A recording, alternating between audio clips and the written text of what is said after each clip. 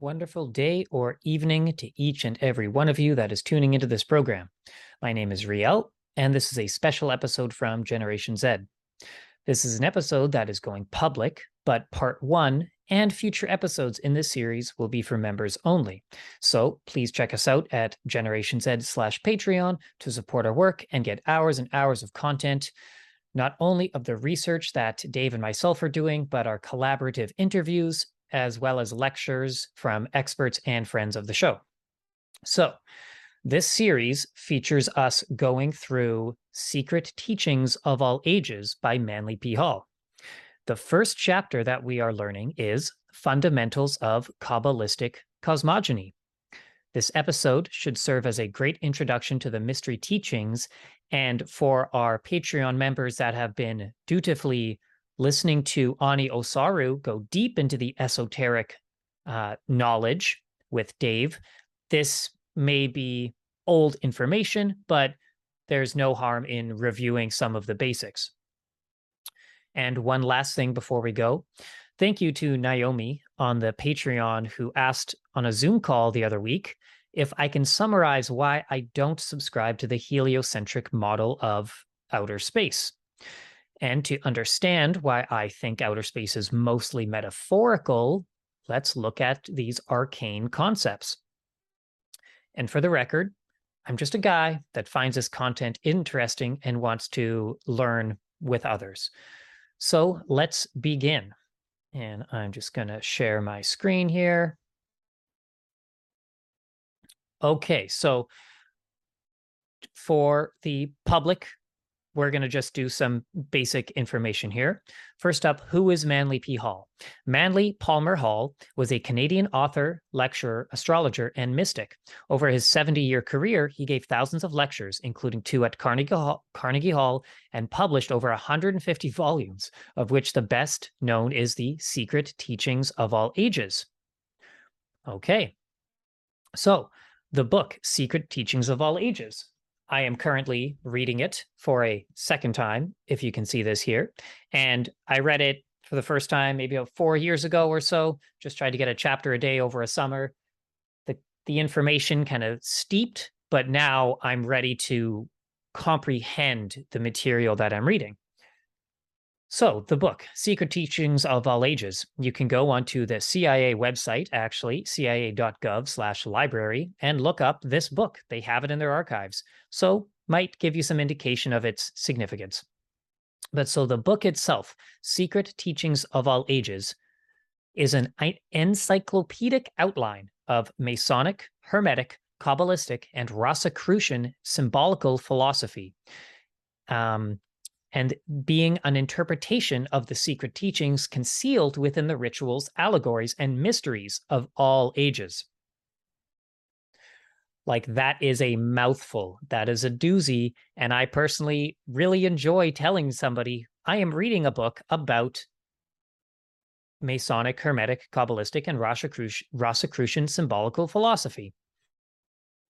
Basically, if you are interested in conspiracies and Illuminati and any of those kind of things, seriously, you got to learn the esoteric mystery school side of things, because then you understand the rationale and the logic and the symbolism, the deep metaphors of nearly everything, especially if we think that there are people that pull the strings behind the scenes that are beyond governments, that are beyond transnational corporations, that are beyond banks.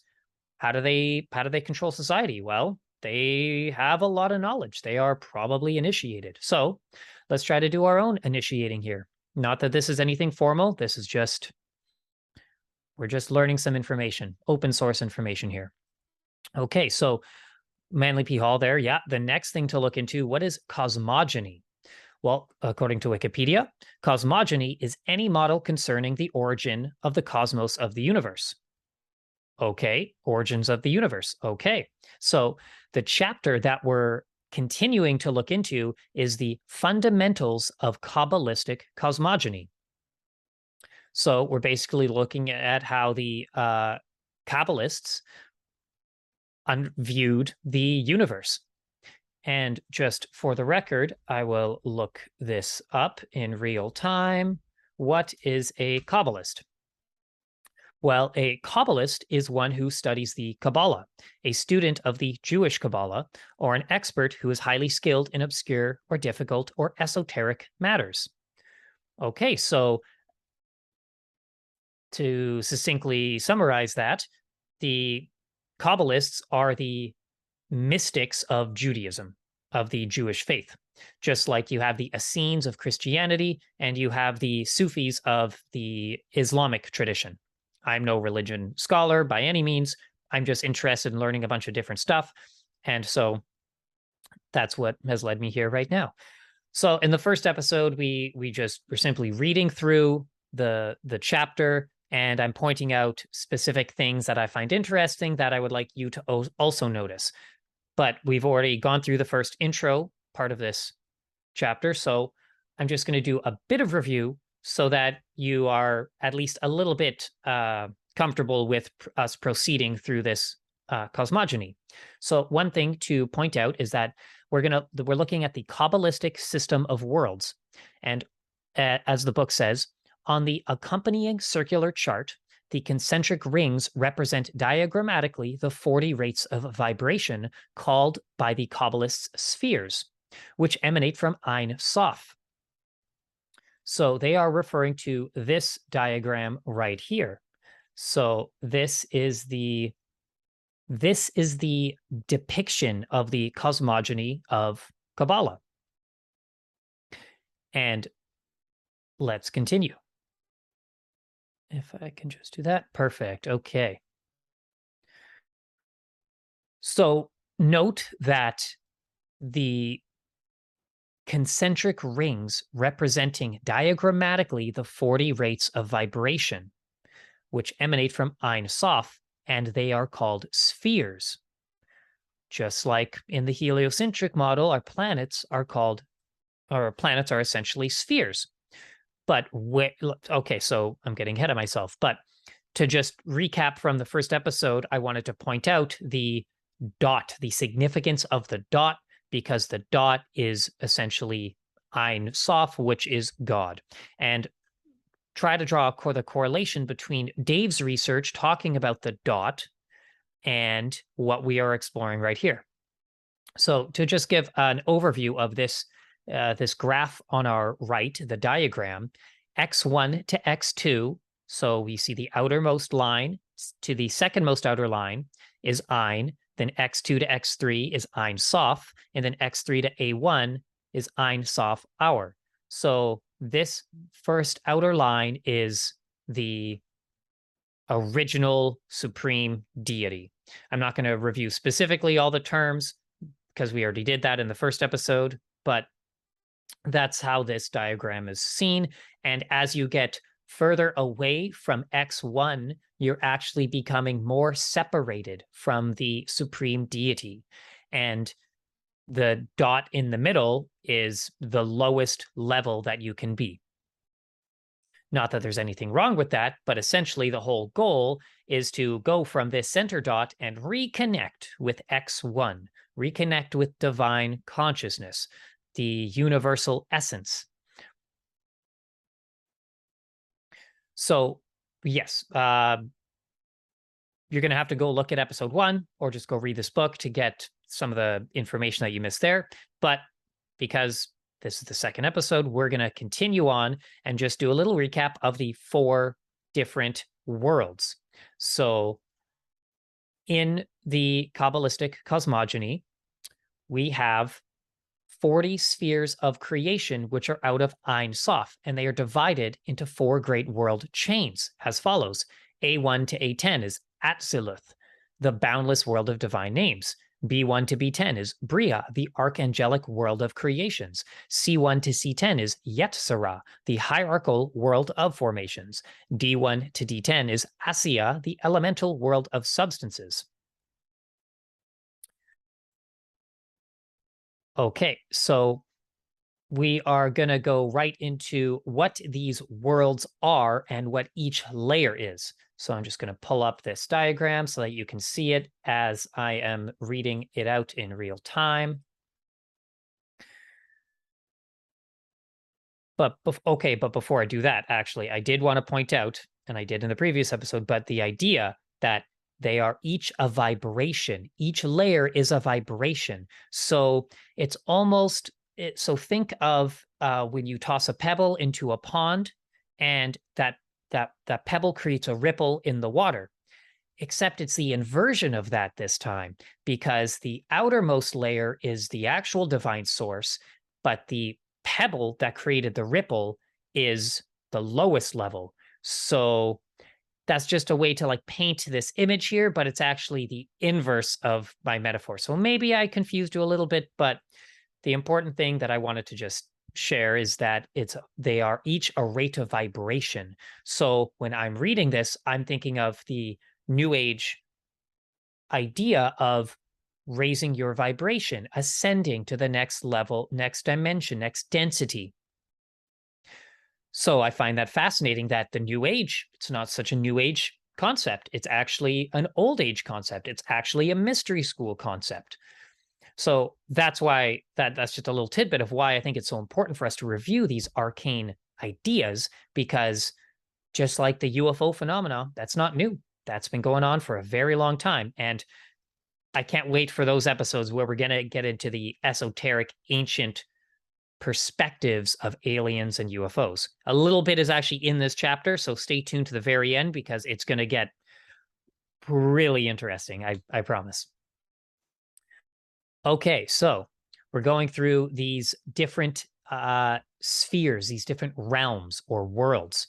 So from Ein Sof, which is the X series, which is its own interesting thing of all this X stuff that's coming up from Archaics, the AIX, from Dark Journalist, the X steganography.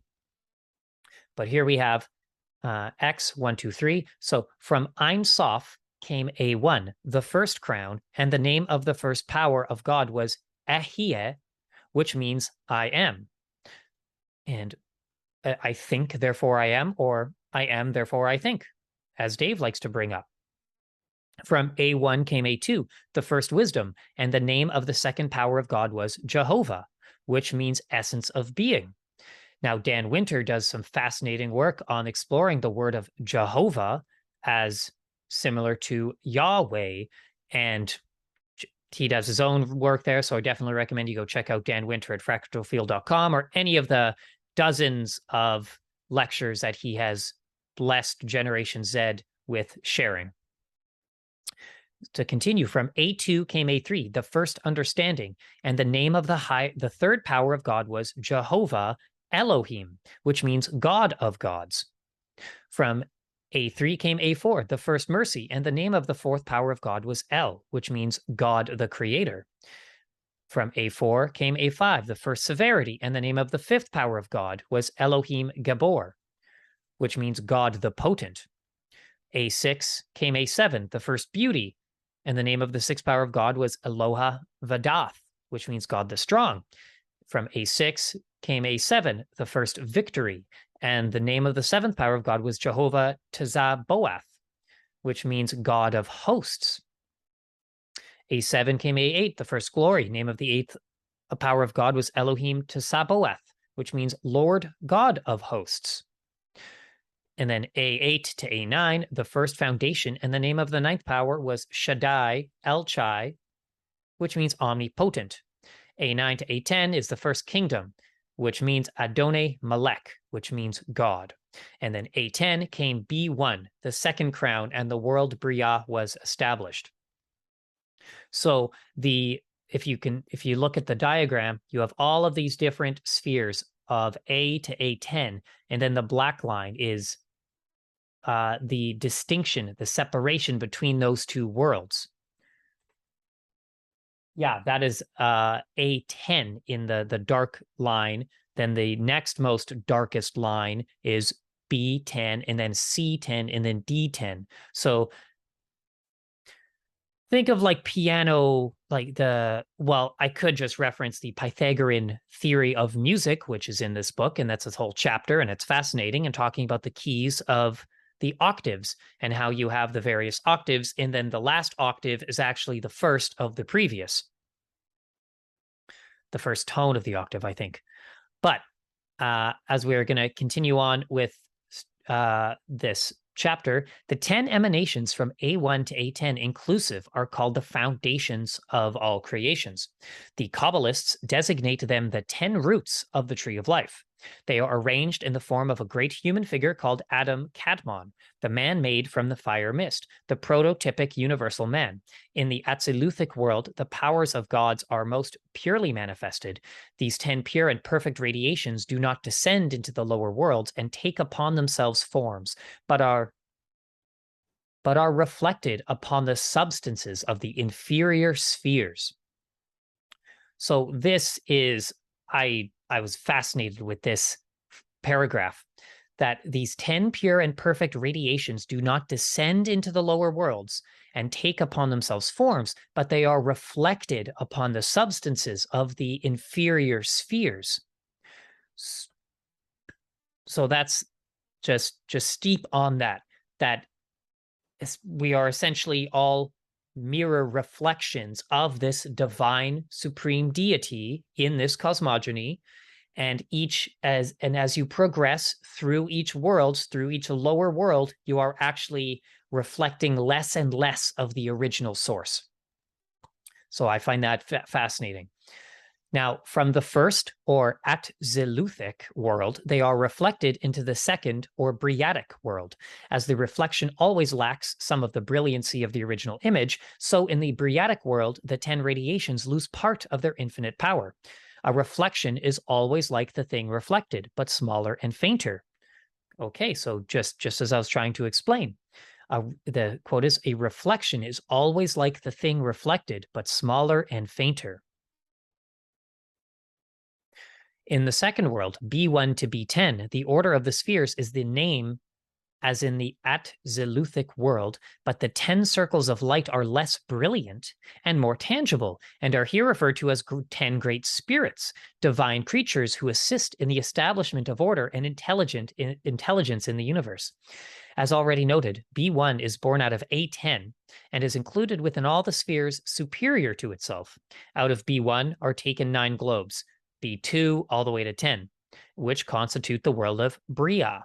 These 10 subdivisions, however, are really the 10 Atziluthic powers reflected into the substance of the Briatic world. B1 is the ruler of this world, for it contains all the other rings of its own world, and also the rings of the third and fourth worlds, C and D. In the world of Bria, the 10 spheres of light are called the archangels of Bria. Their order and powers are as follows. So I hope that made sense, and feel free to pause and review, listen to it again. Feel free to go get this book and read it for yourself, because I do think this is very important that we all actually understand these ideas being discussed to really help us decipher the matrix, if you will, and help us really see what is going on in our reality as best to the ability that we can. But so again, as you get further away from the original source, the original Sof, Ein Sof, you are becoming more dense and more tangible, less brilliant, so less shiny, because they are circles of light. We are all beings of light. Okay, so the second world, the world of Bria, goes as follows. So from A10 came B1, the second crown. It is called Metatron, the angel of the presence. Now, I'm sure a lot of you are going to immediately hear that word Metatron and be like, whoa, I've heard that before. I'm familiar with that. Well, yeah, that actually was a bit of a surprise to read that as well. And so to just give, before we even continue, Metatron. So you have Metatron is an angel in Judaism mentioned 3 times in the Talmud, and in the mystical Kabbalistic texts with rabbinic literature. So in Jewish Apocrypha, the early Kabbalah, Metatron is the name that Enoch received after his transformation into an angel. So this cosmogony is saying that Enoch actually was the original being before he became the highest up in this angelic hierarchy that's essentially governing our entire reality. And here is an image of Metatron's cube, which I'm sure this is the thing that most of you have seen. Metatron's cube, part of the sacred geometry. But we're not going to get into in this episode, but just keep in mind the astral hygiene of Metatron's cube, the flower of life, and various other geometric symbols that I'm showing you right here. They're not all that they're cracked up to be, and I really look forward to exploring what I mean when I say that. And we've gone deep into this on the Patreon side of Generation Z, whether it's the Telegram chats, the Zoom calls, our lectures with Dan Winter, with Ani Osaru, with anybody else that's come onto the show. So to continue, that was Metatron there. Now let's actually just pull this up. I mean, I'm sure that you can remember what the diagram looks like, but I bet that it might help a little bit if I can just get it going here. Okay, well, they've switched sides, and that's cool. So from B1 to B2, the second wisdom, it is called Raziel, the herald of deity who revealed the mysteries of Kabbalah to Adam. And then from B2 to B3, the second understanding, it is called Tesafkiel, the contemplation of God. And from B3 to B4 is the second mercy called Tesadkiel, the justice of God.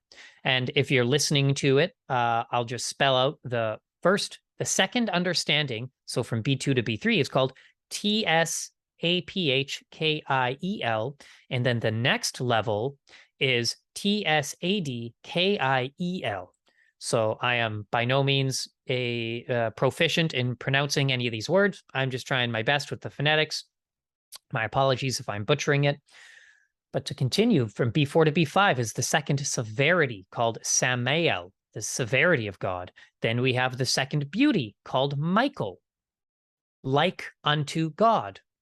Then we have second victory called Haniel, the grace of God. Next up is Raphael, the second glory, the divine physician. Divine physician.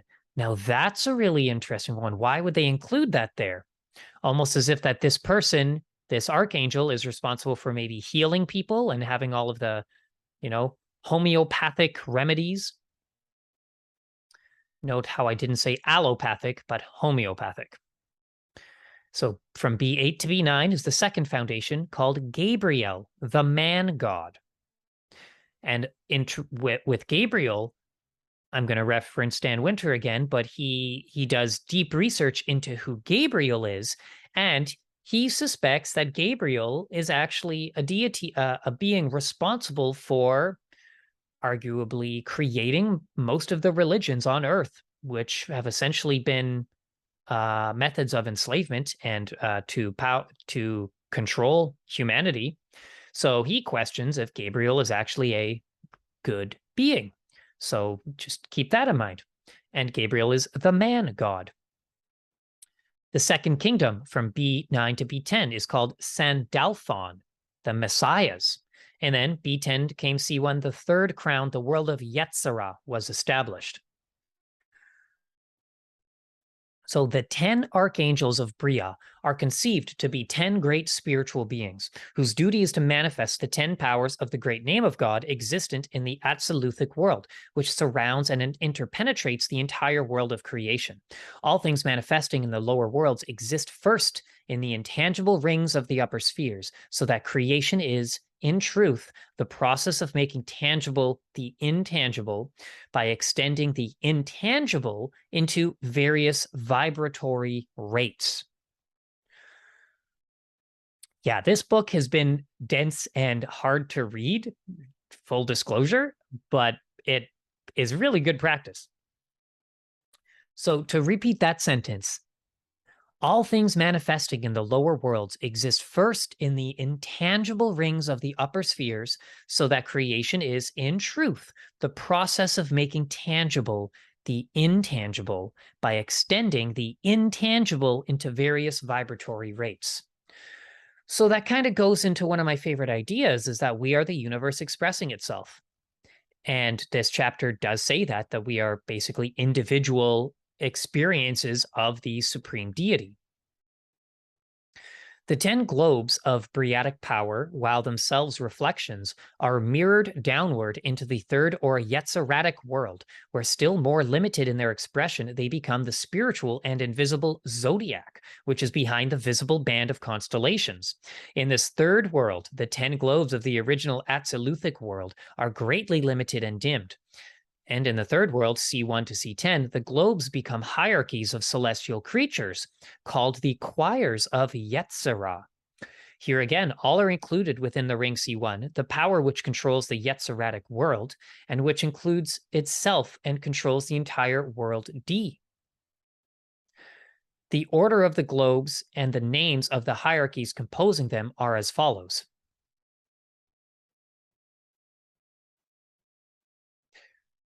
Just a little bit of lag here on my end, so I'm just noticing that, but we're going to continue. So from B10 came C1, the third crown. The hierarchy is the cherubim, Cheoth Ha Kadosh, the holy animals. From C1 C2, the third wisdom. The hierarchy is the cherubim, or phanom, the wheels. Then we have the third understanding. The hierarchy is the thrones, the Eralim, the mighty ones. But let's go back to the cherubim. So the hierarchy is the cherubim. And what the heck does that mean?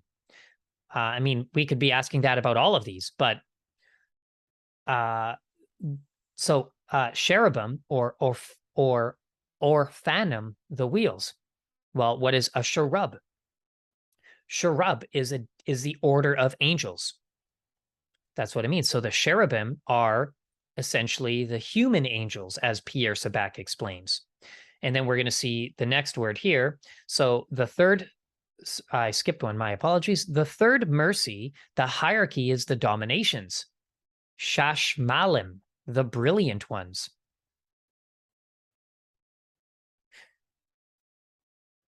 C4 came C5, the third severity. The hierarchy is the powers, the seraphim, the flaming serpents. So in the work of Pierre Sabac, who I hope to be getting on the show very soon, he actually explains that the seraphim are the serpent angels and the cherubim are the human angels. And that's its own fascinating dive. But so interesting to note the wheels of cherubim or phanom. And I believe that we're going to get a little bit into Ezekiel's wheel and what that means. And then we have, so the C5 to C6 is the third beauty. The hierarchy is the virtues, the melachim, the kings. So you go, so far it's gone the wheels, the mighty ones, the brilliant ones, the flaming serpents, the kings. Next up, we have the third victory. The hierarchy is the principalities or the Elohim, the gods. And then we have the third glory. The hierarchy is the archangels, Ben Elohim, sons of gods. Then we have hierarchy, the third foundation. Hierarchy is the angels, cherubim, the scat of the sons. The scat of the sons. Well, the word scat doesn't really sit too nice with me, but a verb is to improvise nonsense syllables, usually to an instrumental accompaniment. So the cherubim are the scat of the sons. We are the nonsense. We are the nonsense syllables. Fair enough. And then the next is the third kingdom, the hierarchy of humanity. Is humanity the Isham, the souls of just men? And then from C1 becomes D1, the fourth, C10 comes D1, the fourth crown, the world of Asiya was established. So just to review, it goes the wheels, the mighty ones, the brilliant ones, the flaming serpents, the kings, the gods, the sons of gods, the scat of the sons, the souls of just men. And a term that I want us to look into is Ben Elohim. What is the word Ben? Where have we heard that before? Oh, interesting. The Ben stone. Well, what is this? In the creation myth of the Heliopolitan form of ancient Egyptian religion, Ben was the mound that arose from the primordial waters Nu upon which the creator deity Atum settled. The Ben stone, also known as a pyramidion is the top stone of the pyramid. It is also related to the obelisk. So that'll be, oh, and I'm reading this in real time. So you see my excitement actually is because Bennu, if I just go down to Ben Stone, we have the bird deity Bennu, which is probably the inspiration for the phoenix. I think that we're going to see that there is actually an asteroid that they are paying a lot of attention to called Bennu. And that makes a lot of sense. So we're just going to leave that there, though, but I'm definitely going to be using that in future episodes of my own research. Okay. So to continue on with the book, from the Yetziratic world, the light of the 10 spheres is reflected into the world of Asiya, the lowest of the 4. The 10 globes of the original At-Ziluthic world here take upon themselves forms of physical matter, and the sidereal system is the result. The world of Asiya, or the elemental world of substance, is the one into which humanity descended at the time of Adam's fall. The Garden of Eden is the 3 upper worlds, and for his sins, man was forced into the sphere of substance and assumed coats of skin. So our punishment, for whatever reason, is we have these meat suits, which keeps us less brilliant and more physical than we really are.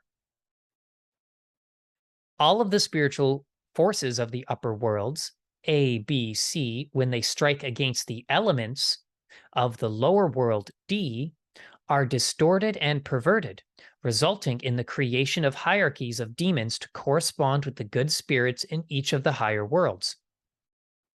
In all the ancient mysteries, matter was regarded as the source of all evil and spirit the source of all good. For matter inhibits and limits, often so clogging the inner perceptions that man is unable to recognize his own divine potentialities.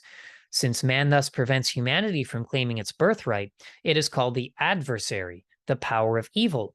The 4th world, D, is the world of solar systems. So I just hope that the lag isn't too bad. I'm seeing that there's a bit of freezing, which is weird because my Wi-Fi is super solid and reliable. So maybe they just don't want this information getting out there, but we got to persevere anyway. So to recap what this passage is saying, of all this, so garden, we got kicked out of the Garden of Eden, which is the first 3 worlds. And then we're living in the 4th world, which is substance, assumed coats of skin. And then of all the spiritual forces of the upper worlds striking against the elements of the lower world, D, they are distorted and perverted, resulting in the creation of hierarchies of demons to correspond with the good spirits in each of the higher worlds. In all the ancient mysteries, matter was regarded as the source of all evil and spirit the source of all good. So matter regarded as evil and spirit regarded of all good. And this is important here. So we are so clogged that we are unable to recognize our own divine potentialities. Now I'm going to draw a parallel with in the world of geometry and mathematics, where actually there's the idea that the potentials of Maxwell's equations have basically been taken out by the Heaviside castration of his equations. So these ancient mystery schools talk about divine potentialities, yet it's interesting to notice in the quantum world of academia and mathematics, geometry, and all that, we're actually not supposed to think about potentialities. I wonder why. Now, the 4th world is the world of solar systems. So now this is the part where we're getting to that, substantiates my skepticism of outer space and of heliocentricity. I'm not a flat earther, but if you, no, I'm not a flat earther. And if you were to look at the book, just look at the front cover in a dome with a flat disc. And this is like one of the most ancient cosmological perspectives. So like what is the Earth? Where are we living? What is going on? Okay, so as the book says, opinions differ as to the arrangement of the globes of this last world, D1 to D10 inclusive, the ruler of the fourth world, called by some the fiery heaven, by others the primum mobile, or the first motion. From this whirling fire emanates the material starry zodiac, D2, in contradistinction to the invisible spiritual zodiac of the Yetziratic world. From the zodiac D2 are differentiated the spheres of the planets in concatenate order. Concatenate. I am going to look this up in real time because I don't know what that word means. To connect or link in a series of chain, to arrange into a chained list. Okay. See, I love learning words, and I hope you do too. So in contradistinction to the invisible spiritual zodiac of the Yetziratic world, from the zodiac D2 are differentiated the spheres of the planets in concatenate order. The 10 spheres of the world of Asias are as follows. Now, this is where, if you are a Flat Earth subscriber, you're going to be like, see, I told you. But hold your horses, because, that the whole flat idea of it just, yes, the universe is flat according to the physics, but it's also, well, how do I want to say that? Yeah, okay, we can just leave that there. But as the first episode of this series, I believe that maybe I didn't, but I pointed out the concave idea, and that we're, yeah, I'll just go there because that's another episode, not for this, but concave Earth. So from D1 to D2, the fourth wisdom, or Masloth, the zodiac, the firmament of the fixed stars. So this is the first layer of the fourth world.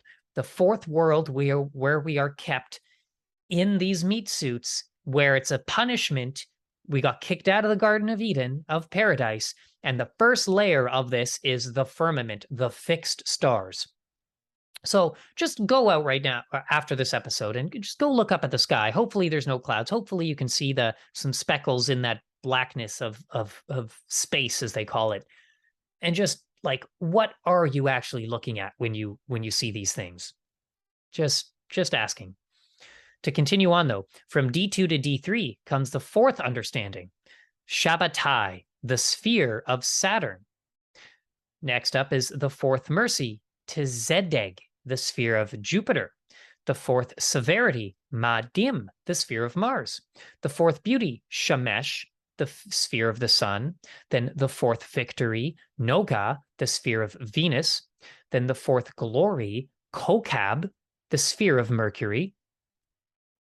Then the fourth foundation, Lavana, the sphere of the moon. And the fourth kingdom, Sholom Yosodoth, the sphere of the four elements. So in this ancient cosmology, as many of you maybe know, they used to think that Saturn was the edge of our solar system. And they also used to think that Saturn was the original sun. So in this paradigm, Saturn, Jupiter, Mars, Sun, Venus, Mercury, the moon, and then the four elements.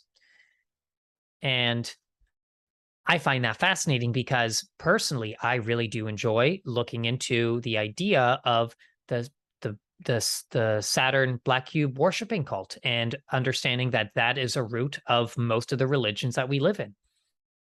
Now, this isn't the episode to get into that, but just throwing that out there because we definitely have gone deep into this on the Patreon side of things. But here's the actual arcane substance for why this is such a prominent conspiracy theory nowadays.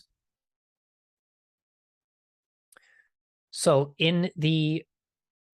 as the book says, in the world of Asiya, we are to be found the demons and tempters. These are likewise reflections of the 10 great globes of Atziluth. But because of the distortion of the images resulting from the base substances of the world of Asiya, upon which they are reflected, they become evil creatures called shells by the Kabbalists. These are there are 10 hierarchies of these demons to correlate with the 10 hierarchies of good spirits composing the Yetziratic world. So just like all these other worlds, this is a reflection of the 10 great globes of the Atzilith world. And this next paradigm talks about demons and entities, and they call them shells. The evil creatures are called shells. So there's, in addition to there's the hierarchy of the archangels, here's the 10 hierarchy of of demons, which correlates with the good spirits.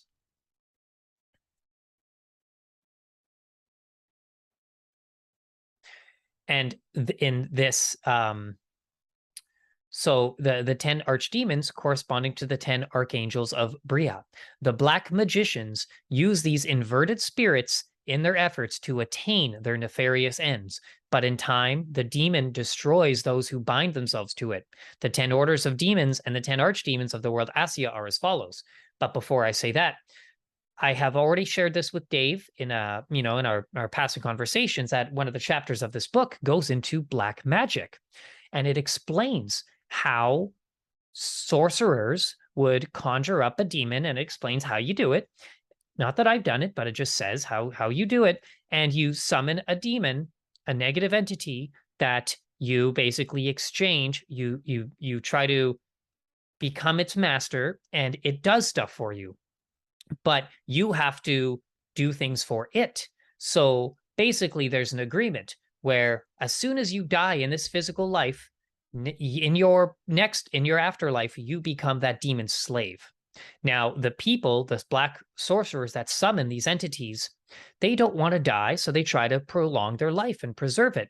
As well, they try to swap out others in exchange so that maybe they are going to be saved from eventually being the slave of the demon that they use to help them manifest the things in this physical life. Now, how many people do you think have in these elite societies have done terrible, terrible things as a way to basically, try to fend off one of these negative beings that they agreed to summon in exchange? Maybe that's the reason why there's a lot of bad stuff that's going on. Maybe there's that reason why there's these, seems like, ritualistic false flag events and other disasters and just very terrible things that are happening. So just behind the scenes, what is going on? Well, maybe they're doing stuff like this. But to get into the hierarchy of the demons, and which this is the last world that we're looking into in this episode. So D1 is the evil crown, and the hierarchy is called Thaumiel, the doubles of God, the two-headed. The archdemons are Satan and Moloch. Now, I'm sure that you've heard them before, Satan and Moloch. Yeah. The doubles of God, the two-headed, like the two-headed phoenix, the symbol of the Prussian Empire, the Russian presidential flag, the two-headed phoenix. Is there any connection here? So from the next level, we have the evil wisdom. The hierarchy is called Shaigidiel, those who obstruct. The archdemon is Adam Belial. And so if you're a fan of Dark Journalist or know anything about his work, he talks about the kind of negative secret society of the Atlantean times who worshipped, they were the Belial group. So if that might ring a bell for you. From D2 came D3, the evil understanding. The hierarchy is called Sathariel, the concealment of God. The archdemon is Lucifuge. Now, Lucifuge, this is so fascinating to me because first up, you have Lucifer, and then the second part, you have Fuge. Now, this is a big connection that I made just yesterday while I was reviewing the content here. In the work of Dan Winter, he explains that it's all about non-destructive charge implosion, and it's about being centripetal, not centrifugal. Centripetal and centrifugal are opposites. So I wonder if right here we have that suffix of F-U-G-E, fuge, being centrifugal, is actually the opposite of, or maybe not the exact opposite, but not what you want to be doing, because you want to be imploding non-destructively, but maybe the centrifugal is going to make you explode, something like that. But to continue, we have the evil mercy. The hierarchy is called Gam-Shikoth, the disturber of things. The archdemon is Astaroth. From D4 comes D5, the evil severity. And the hierarchy is called Golab, incendiarism and burning. The archdemon is Asmodeus. So like arson. Arson is basically, wow. So from the next one is the evil beauty, and called Togarini, the Wranglers. The archdemon is Belphegor. And the next one is evil victory. The hierarchy is called Harab Serap, the dispensing raven. The archdemon is Baal Canon. The dispensing raven. Ooh, I'm keeping a note to myself about that, because I was just looking at raven-related topics that I'm not getting to on this episode, but we will be in future ones. D7 to D8 is the evil glory, the hierarchy called Samael the embroiler. Archdemon is Adramelech. Adramelech. And then the next one, the evil foundation called Gamaliel the obscene, whose archdemon is Lilith. Archdemon is Lilith. Well, who is Lilith? Because I thought that she was supposed to be something like Adam's wife. And here we have, according to Wikipedia, Lilith is a female figure in Mesopotamia, alternatively the first wife of Adam, and supposedly the primordial she-demon. Well, that, I did not expect that. But then we can get into Lilith, and there's a lot to get into with that word, but just on the very surface level, the wife of Adam, the first wife of Adam, is an archdemon of the lowest world. Now that's a bit creepy. What are we doing worship, like in the whole Adam? Yeah, never mind. But the next is the evil kingdom, the hierarchy called Nahemath, the impure. The archdemon is Nahima. So I know that these are probably a lot of new words, and not necessarily saying that they're going to be coming up a lot in our research, but I think as somebody that really likes etymology and what Pierre Sabac calls polyglottal symbolism, which is how words change but mean the same thing throughout different languages and different cultures, I think it's very important to see these words and their roots. And like if we go up to this first word, the first crown, the first globe, the first 10 great circles in the At-Se-Luthic world, we have the words El. So from A3 came A4, the power of God was El, which means God the creator. Then you have Elohim.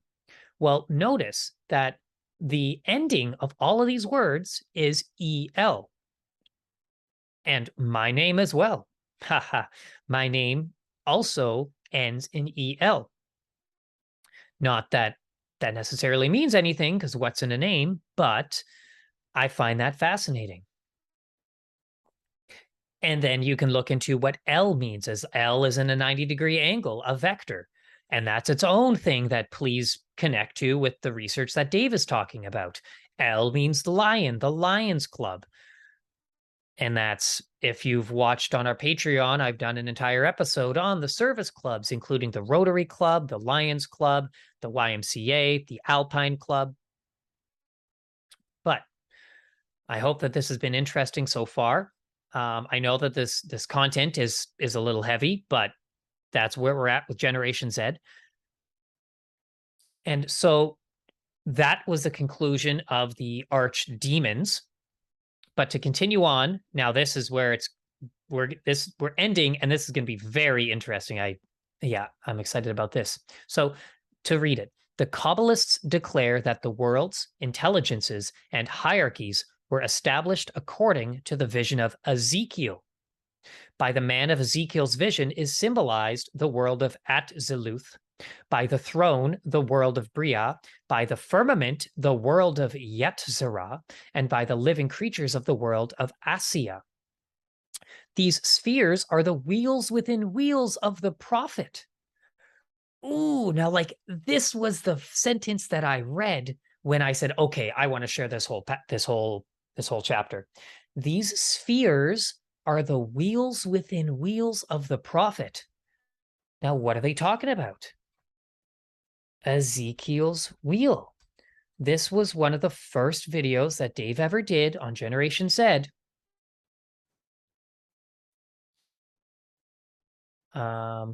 Oh, well, I guess there's not a Wikipedia page for it, but no, that's just a song. Well, that's fine. But there's the idea here. We'll just look at this image. So this is a depiction of Ezekiel's wheel. This is not a formal depiction. Here's another depiction of Ezekiel's wheel, which looks to me like a gyroscope, and it's concentric circles, wheel within wheel. So could that wheel within wheel symbolize this? These Ezekiel's wheels is symbolic of the Kabbalistic cosmogony. Or was it a physical thing in the sky that people were flying around in, like the original UFOs? I'm not too sure, but we're just throwing out ideas here. And that's, I think, a very important one that I hope that you take home and contemplate. So to continue on with the paragraph, the Kabbalists next established a human figure in each of the four worlds. A1 was the head and A10 the feet of the man of Atziluth.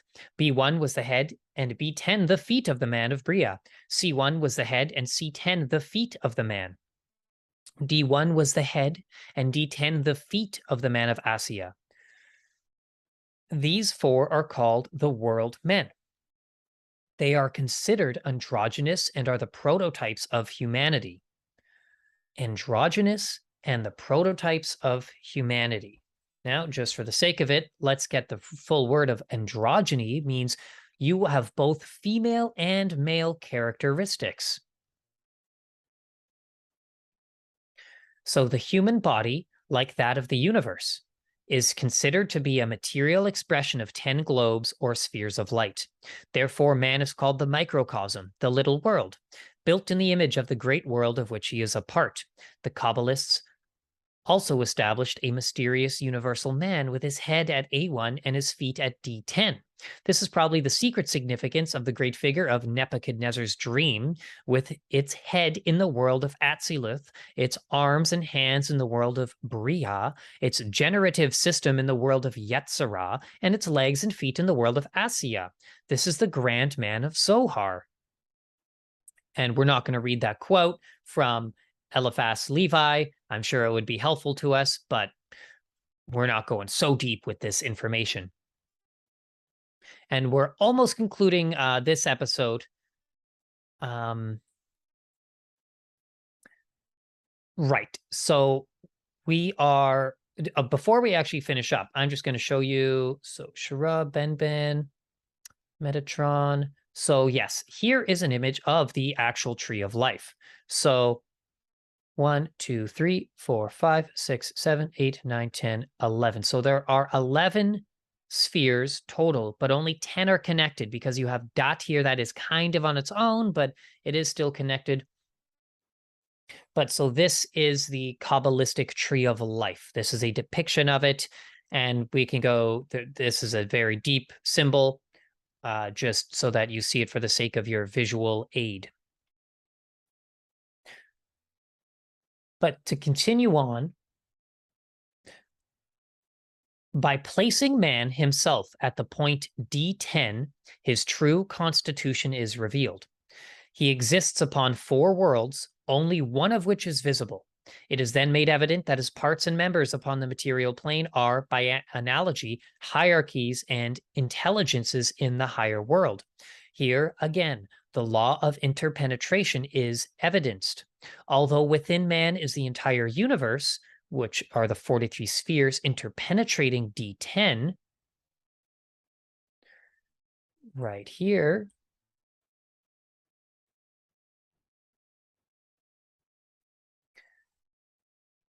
Yeah. And so he is ignorant of its existence because he cannot exercise control over that which is superior or to greater than himself. Nevertheless, all these higher spheres exercise control over him, as his functions and activities demonstrate. If they did not, he would be an inert mass of substance. He would be an inert mass of substance.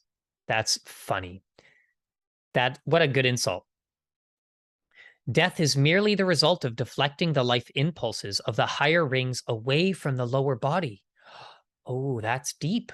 Death is merely the result of deflecting the life impulses of the higher rings away from the lower body.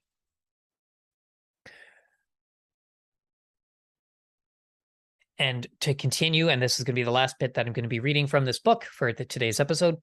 The control of the transubstantial rings over their own material reflection is called life, and the spirit of man is, in reality, a name given to this great host of intelligences, which are focused upon substance through a point called ego, established in the midst of themselves. X1 is the outside boundary of the human auric egg, and the entire diagram becomes a cross-section of the constitution of man, or a cross-section of the cosmic constitution, if correlated with the universe. By the secret culture of the Qabbalistic school, man is taught how to climb the rings, or unfold his consciousness until at last he returns to Ein Sof.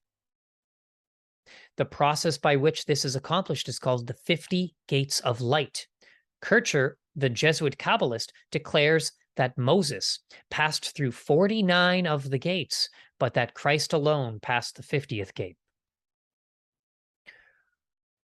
Wow. Well, so that's, and to just conclude with this episode, unfold his consciousness, climb the rings, unfold his consciousness. Well, I'm just going to make a quick reference here to a manifold. And I know it says unfold, but here we have in mathematics a manifold, which is a topological space that locally resembles the Euclidean space near each point. More precisely, an n-dimensional manifold, or n-manifold for short, is a topological space with the property that each point has a neighborhood that is homeomorphic to an open subset of n-dimensional Euclidean space. And I understand that it might be just confusing to throw this in here as the last reference, but this is what I'm tying into to the research of Dave, because he's going deep into the mathematics and geometry, and there are absolute correlations and parallels between the ancient arcane mystical teachings and modern day geometry, mathematics, because geometry and mathematics were literally part of the mystery schools, but we're kind of stuck in Euclidean space, but we're moving to more hyperbolic space, hyperdimensional geometry. Right. So yeah, okay. Well, I covered my notes that I wanted to cover. So I am going to stop the screen and just want to say thank you so much for tuning into this. If you're new to the channel, hopefully you check out some of our other videos. I strongly recommend you subscribe to our Patreon at Generation Z/Patreon. We definitely appreciate it. We're trying to turn this into, livelihoods and incomes and be full-time researchers and help educate and guide and help guide the collective consciousness through this shift in a paradigm that we're going through. But there you have it. That was the second part of the fundamentals of Kabbalistic cosmogony. Hope you enjoyed it, and see you all very, very soon. Leave your comments below. Let me know what you thought. Have a great night.